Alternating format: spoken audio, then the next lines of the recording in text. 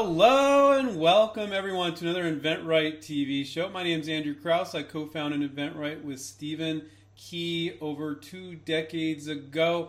And we have a gentleman, he calls himself Perry the Inventor, which is, is that your last name, the Inventor? Yeah, pretty much. I found that, introducing yourself is very awkward as an inventor. So I just tagged along the two words, Perry, the Inventor, together. And I actually own a trademark on it, so it's a registered trademark. That's cool. That's fun. So, yeah, and it works very well because when I introduce myself, somebody will say, hi, I'm, Andrew, and I'll say, oh, I'm Perry the Inventor. And then the first question everyone asks is, what? What'd you invent? So then you could start talking about whatever projects you're interested in. It makes a lot of fun, and people remember you. Yeah. So you own a company called Perry Terry Toys LLC. That's a fun name. And you've done a lot of things, though. You do licensing, you do venturing, which is just a fancy way of saying make it and sell yourself. And I just thought you'd be an interesting person to interview. But you got this Perry Terry Toys LLC. And what's your main focus right now? Is it on toys? Is it on other things? You had mentioned to me you kind of do whatever you feel like, which I like. You didn't put it that way. You said whatever moves you. Well, you can invent things that move the world, and you can invent things that just, make you and your aunt, Rebecca giggle, right? Right. So at some point you have to decide what type of inventor you're going to be. Are you going to be an inventor that changes the world, or are you going to be an inventor that, just makes bubbles? So I have I have an interest in helping kids learn to be better humans through play. And that was why we formed the toy company. And if you take a look at the different toys that we've made and promoted, our goal is to give kids skills that they could use when they get older to be better human beings. And at the same point, inventors are very interested and productive in solving problems. So I'm always looking for great problems to solve. I write a lot on LinkedIn, so I try and share my knowledge to help others do the same. But the goal is essentially to equalize the balance of power between major companies and, inventors, giving the inventors a larger share of the revenue that they should be getting, helping them move their better products to market and ditch the old ones. And I work to do the same. So it's a mix of everything, but the whole goal is making the world better and humanity better, and it starts with Perry Terry Toys and kids. I love it. So I just pulled one video from one of your products, the Cut It Out product on your website, so I thought we could play that really quick, and it's like 30 seconds. So let's take a look here. Cut, color, and create. Cut it out. What will you create? Cut it out. Giants magically lifted off the page. Cut it out. Cut it out. Markers magically color and cut. Using your imagination, you can make unlimited creations. Cut, color, and create. It's that easy. Fun to use, even more fun to show off and share. Cut It Out Design Studio comes with everything you see here. Refills and playsets sold separately. Adult supervision required. What will you create? Cut it out. All right, we're back. That's a cool product, Perry. That's it's safe, I guess, huh? What's the benefit of this product? Yes. So I'm left-handed. There's a small percentage of the world that's left-handed, and we were designing scissors, for a company, and scissors are an arcane device. Okay, they work. Average home owns 7 of them, and nobody knows where and when they got them. But they're not the best way to cut. They use a very weird method of cutting, and each time you close the blade, there's a sound they make, which is called the run. And it's that sound that everyone goes, oh, those are really sharp. But what that sound is actually doing is dulling both of the blades simultaneously, So we started to look into it, and we did a massive, review of scissors and how they were made, and, found out about them in Egypt and all that other nonsense. And I was sitting in front of my computer at the time designing a pair of scissors that were ergonomic, And I said, this is nonsense, right? Because I have to design them for everyone else, not me, because I'm left-handed. I just want to be able to draw the shape on a piece of paper and pull it from the page. And so I took the junk drawer that I had in my office and I dumped it on my desk and I pulled apart a whole bunch of different elements. And 14 minutes and I think 28 seconds later, I had the first prototype. So from that, we went through and started honing our process of launching products. And, the neat thing is we shifted people's interest, especially kids, from drawing, which the drawings that the kids make are useless. Parents put them eagerly on refrigerators. I've done it myself, but that's it. You can't do anything with them. As a kid, that's the end of it. And what we decided to do is make it where they're building, so they're taking a piece of paper, they're cutting it into shapes, they're assembling the shapes into flowers and costumes and jewelry and all kinds of other things that teach them, that the world is something to form to your liking, to create, to build, to generate new things from your own hands. And the younger we can start kids doing that, the better we will be, as a society and as a planet. Yeah, and I can tell you my 9-year-old daughter would love that. Because it's a pain. Scissors are a bit of a pain, and you're not dulling it when you're just cutting the paper nearly as much as if you have those two scissors moving back and forth, and it's constantly dulling it. It's not the funnest motion for kids to do for long periods of time, but if they're literally just drawing, I just love that product. That's pretty cool. So now in your career, you've both licensed and ventured products, which, license them for royalties. And this one you're selling yourself, right? And some people will call you crazy for trying to do your own toy because it's very competitive, right? So can you talk a little bit about that? Why most inventors, when they're in toys, they license. And I'm assuming you're doing that as well. But this one you ventured, and what's the upsides and downsides of that?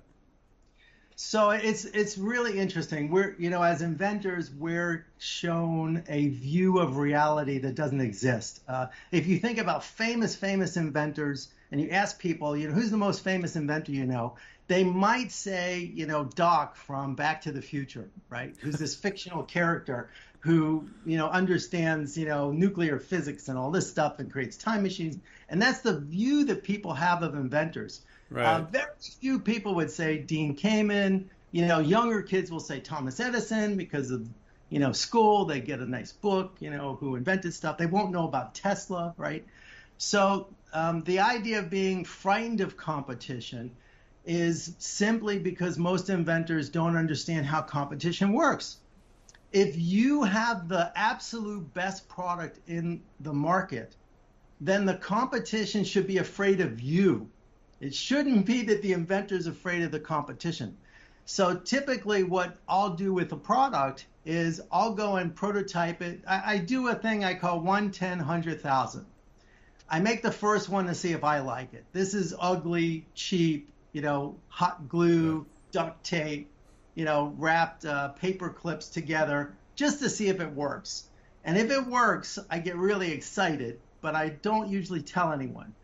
I write in my little journal what happened, and then I begin to make, the next set, which is usually several, up to 10. I'll make 3 or 4 of them. Then I'll go and I'll let other people try them and see if they like them. So I make 1 to see if I like it, 10 to see if others like it. Then I'll make up to 100 or so to see if they sell. And if I cannot sell 100, then there's no way I'm going to sell 1 million of them. So at that point, I make a go or no with it. Typically around that time, companies will take notice of what I'm doing. At one trade show, we had a booth and we got in trouble by the fire marshal because we had accidentally blocked an entire aisle with the crowd we created. And so nobody could get by. And he said, if you block an aisle, I'm throwing you out. Okay. So we had to go and make a long line from our booth all the way down to the main line. At that event, a company came to us and licensed it. So we'll go and move a really good product as far ahead as we can. And that increases interest in licensing. And it also increases the deal we can negotiate. So what percentage of your products have you ventured and sold yourself and manufactured yourself, and what percentage have you licensed? Is it majority licensing or? So it's quite a bit more licensing because I could do that faster. But every now and again you get something that you really like, or something that the market doesn't yet understand. And at that point, it pays to begin moving that product into the market in some way. You don't have to make millions of them. The first cutters that we made, we actually bought X-Acto blades and vice grips, and we printed out templates on label stock, covered each blade, and then hand cut them with a Dremel to shape. Oh. And we could make about 80 blades, in a day, and it was terrible work. It was really a pain to do it that way. So then we changed, and our cost at that time was dollars per blade. And then we went and we changed to a new method that got our cost down to 75 cents a blade. And that was where we had a laser company laser cut the blades for us. And so now we could order them by the thousands. They set up an automated machine and it just cut them. And then once we had an order for almost 100,000 units. And so at that point we had to pay 10 grand, get the die. I'm glad we're having this conversation because there's a really big difference in licensing a product, and it's that big company's money, workforce, existing distribution, and you with the cut it out product, selling it yourself. Because now you need to do all the things you don't need to do when you're licensing, right? You have to have distribution, you have to have cash flow to handle the manufacturing. There's a lot of things to do. So many people think, I'll just get it made. It's like, well, what about your sales force? What about getting it done? What about inventory sitting around? All that sort of thing. But I think you're one of those inventors that you're up for either of them. But you see the advantages and difficulties of both. I mean, that seems to be the case. And you're capable of doing venturing. Some inventors, they're like, I don't want to do that. I could never do that, Well, there's a huge amount. I agree with you 100%. There's a huge amount of misnomers in the inventor community. There's this optimism that is really unearned. So I'm not a blindly optimistic person because I know that there's so many things that can go wrong, including silly stuff. Like I made one pair of scissors they were beautiful. They were gorgeous and they cut beautifully. And I would give them to people, really smart people, and they would put their thumb in the big hole and their four fingers in the small hole every time. And the first thing they would say is, "This is uncomfortable." And I'm like, well, you're holding it upside down, right? So the first guy who did that, I'm like, okay, he's nuts. But then a second person did it, and the third person did it, and I said, okay, something looks different about this, So a lot of inventors would get mad at the people. We got mad at the product design, and we changed it, and then that solved that problem. Right. That's fascinating. Yeah, you wrote an article recently, which I love the beginning of it, and you said inventors do themselves a big disservice. I say this all the time. When they say things like, "Oh, if we only get," they're pitching like a potential licensee. "If I only get 2% of the market, we'll make millions." And you mentioned that does them a huge disservice. Why is that? Some people would say, "Well, that's true. Why can't I say that?" So there's this really interesting thing that I've learned is that everything works in your head, right? You got this idea. I'm going to buy the charity ticket. I'm going to face off against Michael Jordan on the court on one-on-one, and I'm going to get a point off him. And the truth is, you're probably not going to get a point off of Michael Jordan, right? You're not going to walk into the boxing ring with no experience and stare down Mike Tyson and then walk out. They're going to carry you out. So the idea is that you want to eliminate whoever you're talking to. You want to eliminate their disbelief of your nonsense. And the way to do that is I developed this system that I use all the time. It's called a punch presentation. Huh. And it's the way I do my presentations. And so there's only about 3 seconds I have to get someone's attention. So I make sure in the presentation something shocking happens in the first 3 seconds. And then the next phase of that is we begin the discussion about it, and I have like the priorities for what I reveal. A lot of things in it we don't reveal, but we set it up so that we create the question in the person's head, and then they'll ask, for it. And then at that point, if somebody's asking you a question, they're interested in the answer. And so that's how. When are you doing this? You're doing this on Zoom? You're doing it in a video? You're doing it in person? Or any of them? Yeah, well, so the punch presentations are mostly done in pitch meetings. We'll use them in videos. When we make a video, they're done on our sizzle reels. They're set up so that we answer all the questions and eliminate all of the doubt that the has. I love that. I call it doing a preemptive strike on their doubts. Yeah. It's it sounds like military, which I'm not a military guy, but it sounds a little military. Preemptive strike. But if you can anticipate what you think their objections might be, like, why wouldn't you put that in there? And what you're also doing is you're stating a question where you kind of like know where they're going to go as well ahead of time, and then you're answering it. So you're it's a weird way to say it, but you're controlling their mind a bit. You're controlling their. Yeah. It's not so much exactly mind control, but what we're actually. I'm being silly. Yeah. What we're actually working to do is just help people better understand the product and the opportunity. And it came to me one time because I pitched a executive a really amazing revolutionary product idea. And the person said to me, "No one does it like that." And I said to him, "You have the right words, but your intonation is terrible." And he said, "What do you mean?"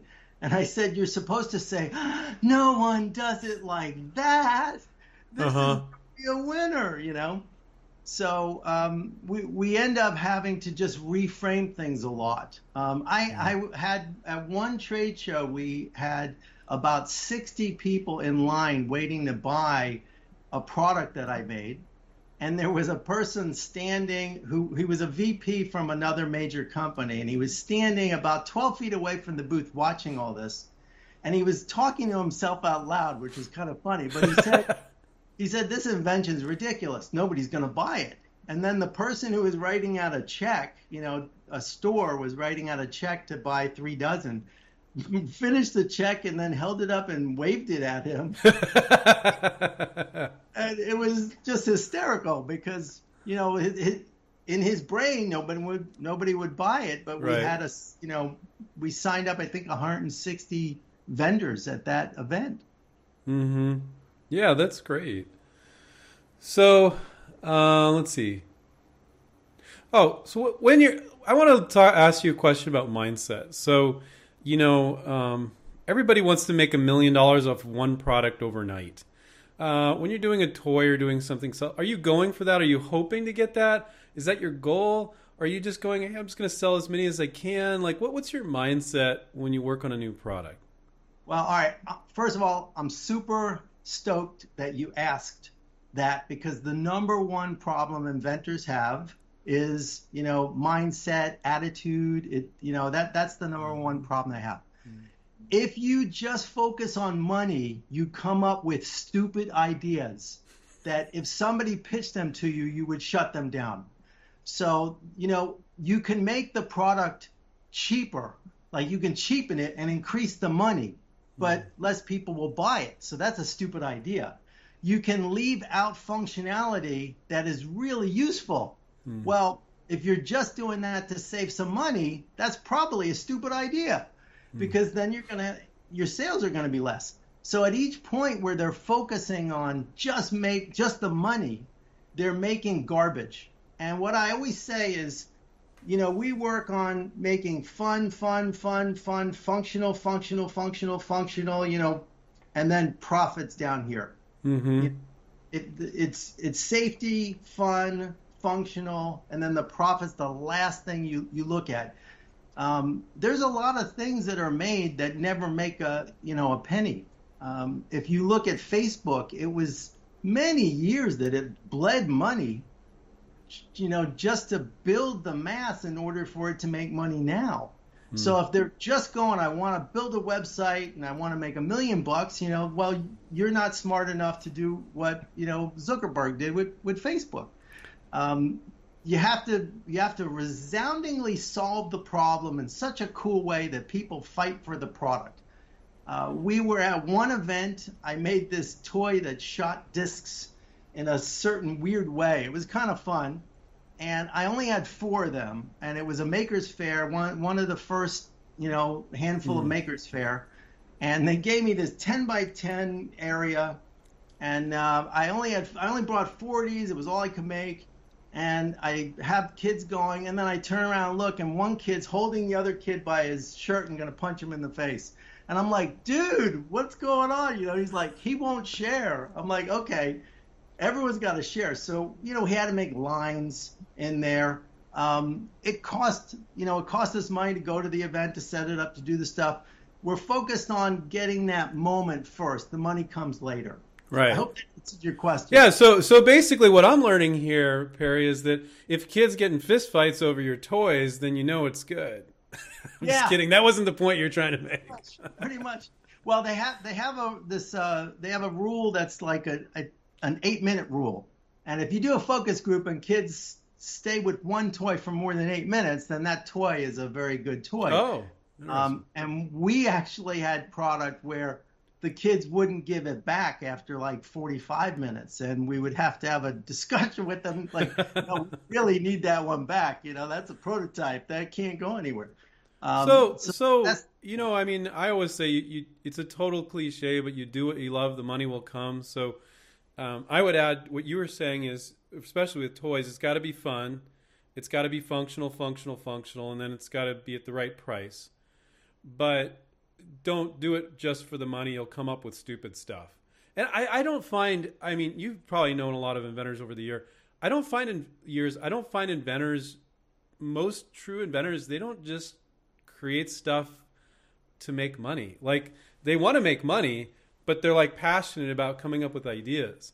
And so their main first focus is not like, will I make more money on this one than this one?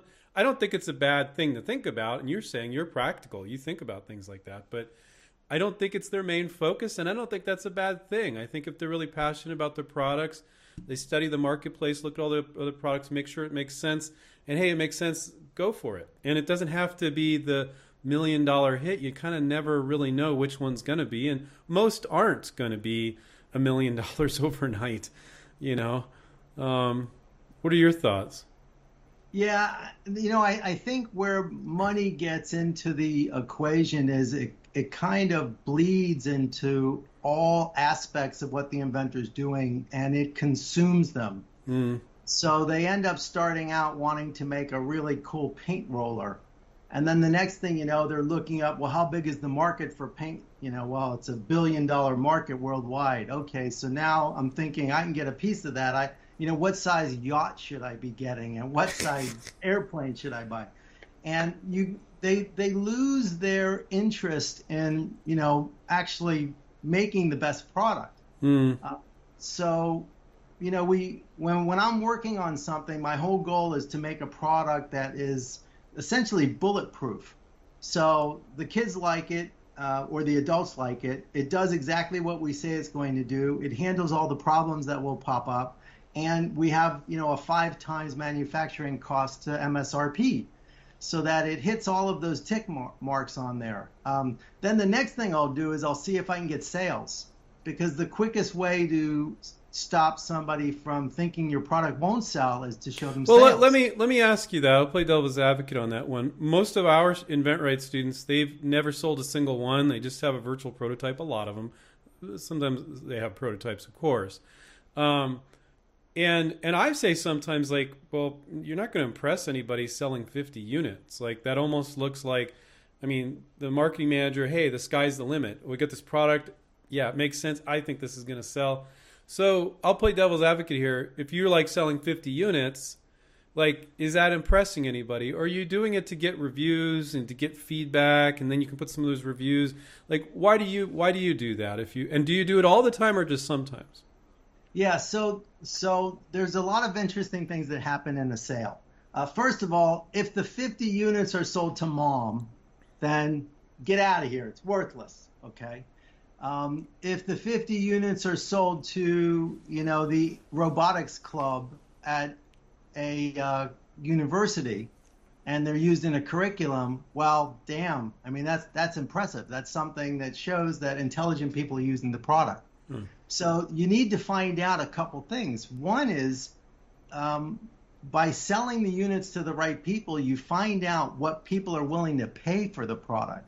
And most inventors don't know what the product should actually sell for, which is different than 5 times cost. Five times cost is minimum. Right. So we had a problem, a product that we made for 68 cents each, and we found that the correct selling price was $6.99. So it was 10 times manufacturing cost. Mm-hmm. So we would never have known that unless we went and tried to sell some of them. I had one product one time where I had the idea going home at night, and I said, man, this is a great idea, but I'm driving. So I'm repeating in my head so I don't forget it. And then I get home and I write it down. I could barely sleep. So the next day at like 4 in the morning, I get up, I jump out of bed, I leave a note for the wife. I got to go make a prototype, right? So I go into the shop, I grab some scrap plastic, I run a CNC thing, I get this prototype made, and I'm assembling it, and it's about 9 in the morning at this, time. And I start using it, and the post lady comes in, and she goes, "Where'd you get that?" And I go, "Oh, it's something that we're making and selling." And she goes, "How much are they?" And I go, $20, but this is the last one. And she goes, "I'll give you $20 for that." And she bought it from me right there. Oh, that's cool. Yeah, so I'm like, okay, this is cool, and $20 is the right price. So I took a ride over to Home Shopping Network and showed it to the buyer and said, "We already have sales at $20. And she said, "Great, I'll take 5,000 at $10 a piece." So we sold 5,000 units from that. Nice. And there's a big difference between what you just explained and people thinking they can just post their product on Facebook and see if people click like. That doesn't mean anything, in my opinion. What do you? Right. I mean, when you ask people to actually open up their wallet, there's a big difference between that and somebody liking a social media post. But some inventors are so desperate for confirmation that people like their product, like they think that means something, and I personally don't. I think if they open up their wallet, that means something.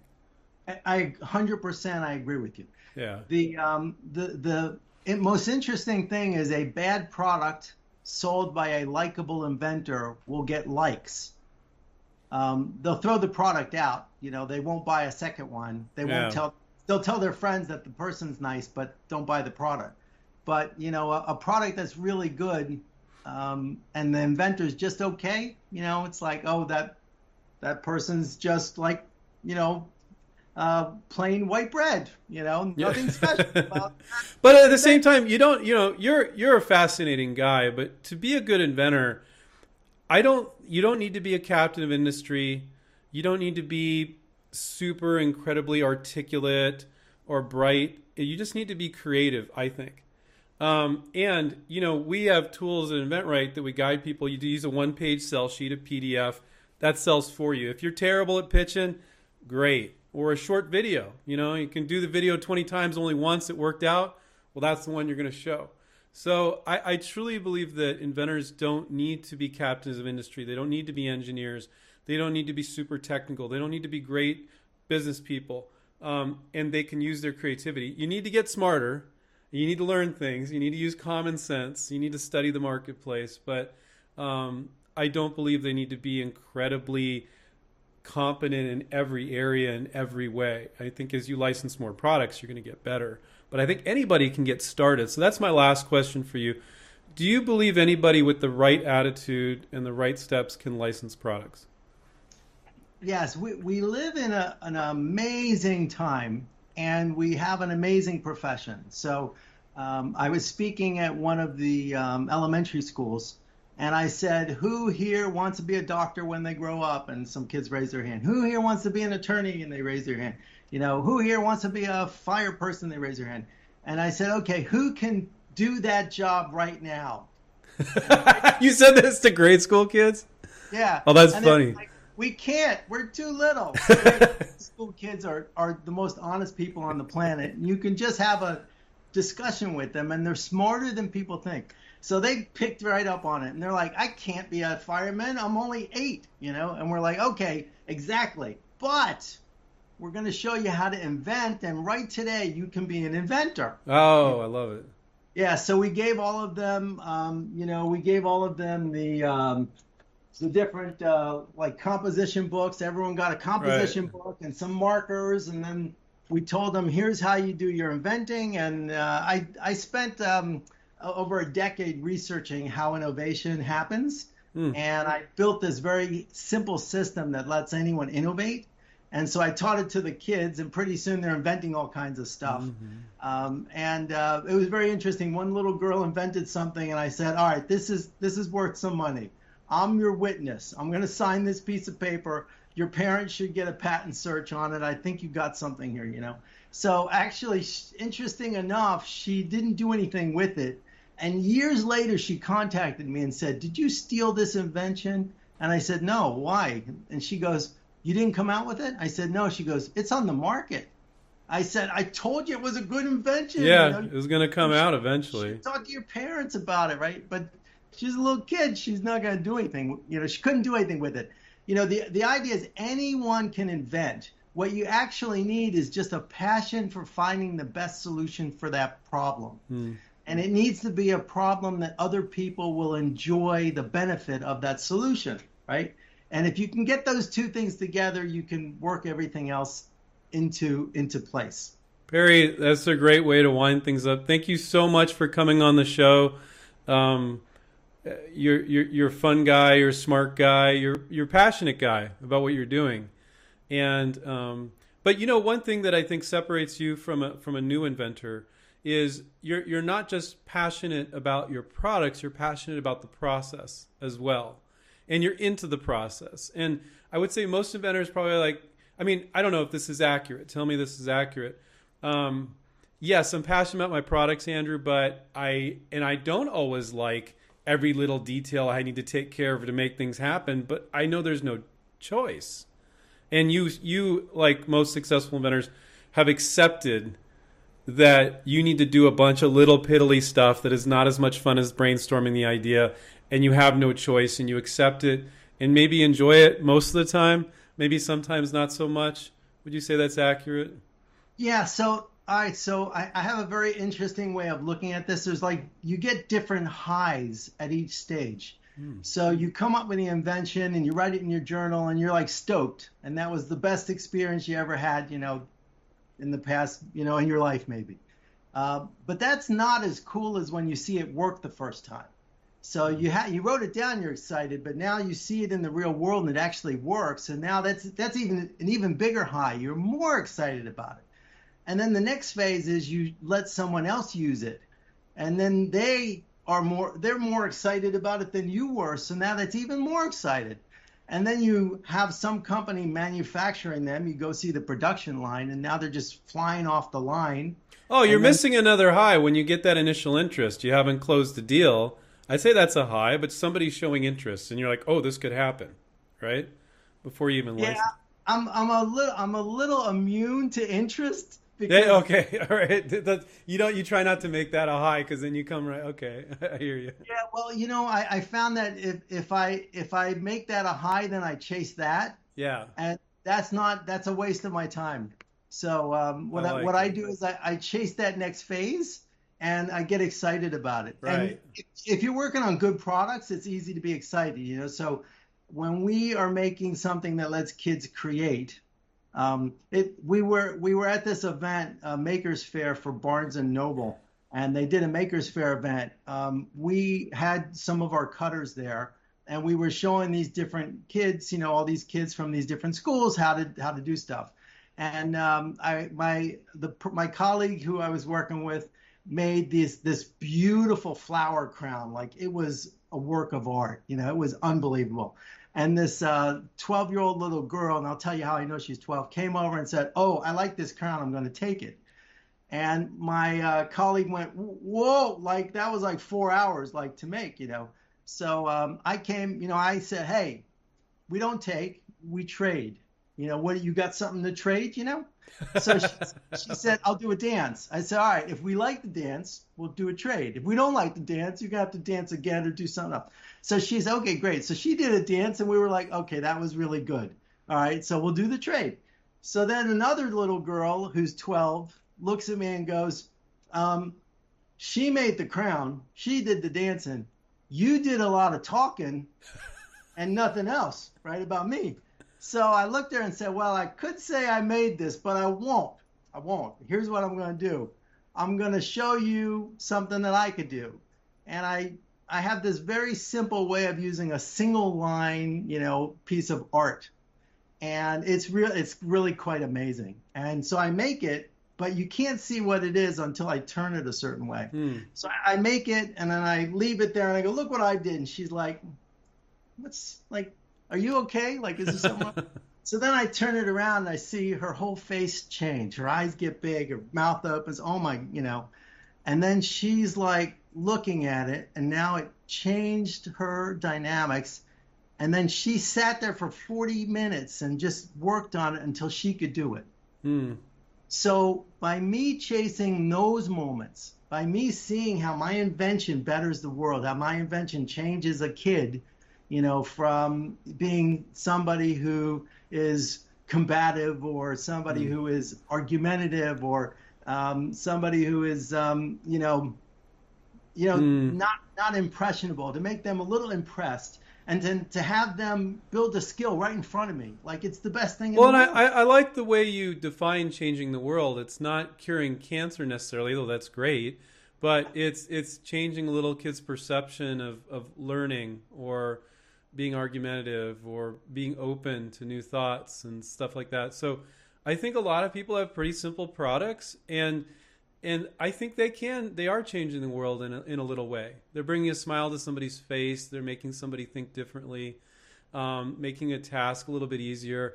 And that does change the world a little bit. And no, not every product's going to cure cancer, but I think I really like the way you define changing the world, because I think it's going to motivate inventors that much more. I think a lot of inventors already feel like they're going to change the world with their invention. If we only get 2% of the market, we'll make billions, so sometimes people go too far there. But Perry, thank you so much. I would love to have you back. You're a lot of fun.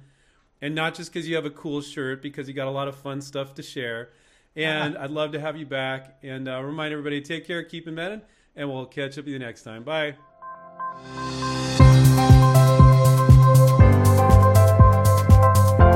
There's a great idea in each of us. But it's truly magical to see it come to life. Sharing your creativity with the world has never been easier. We can help.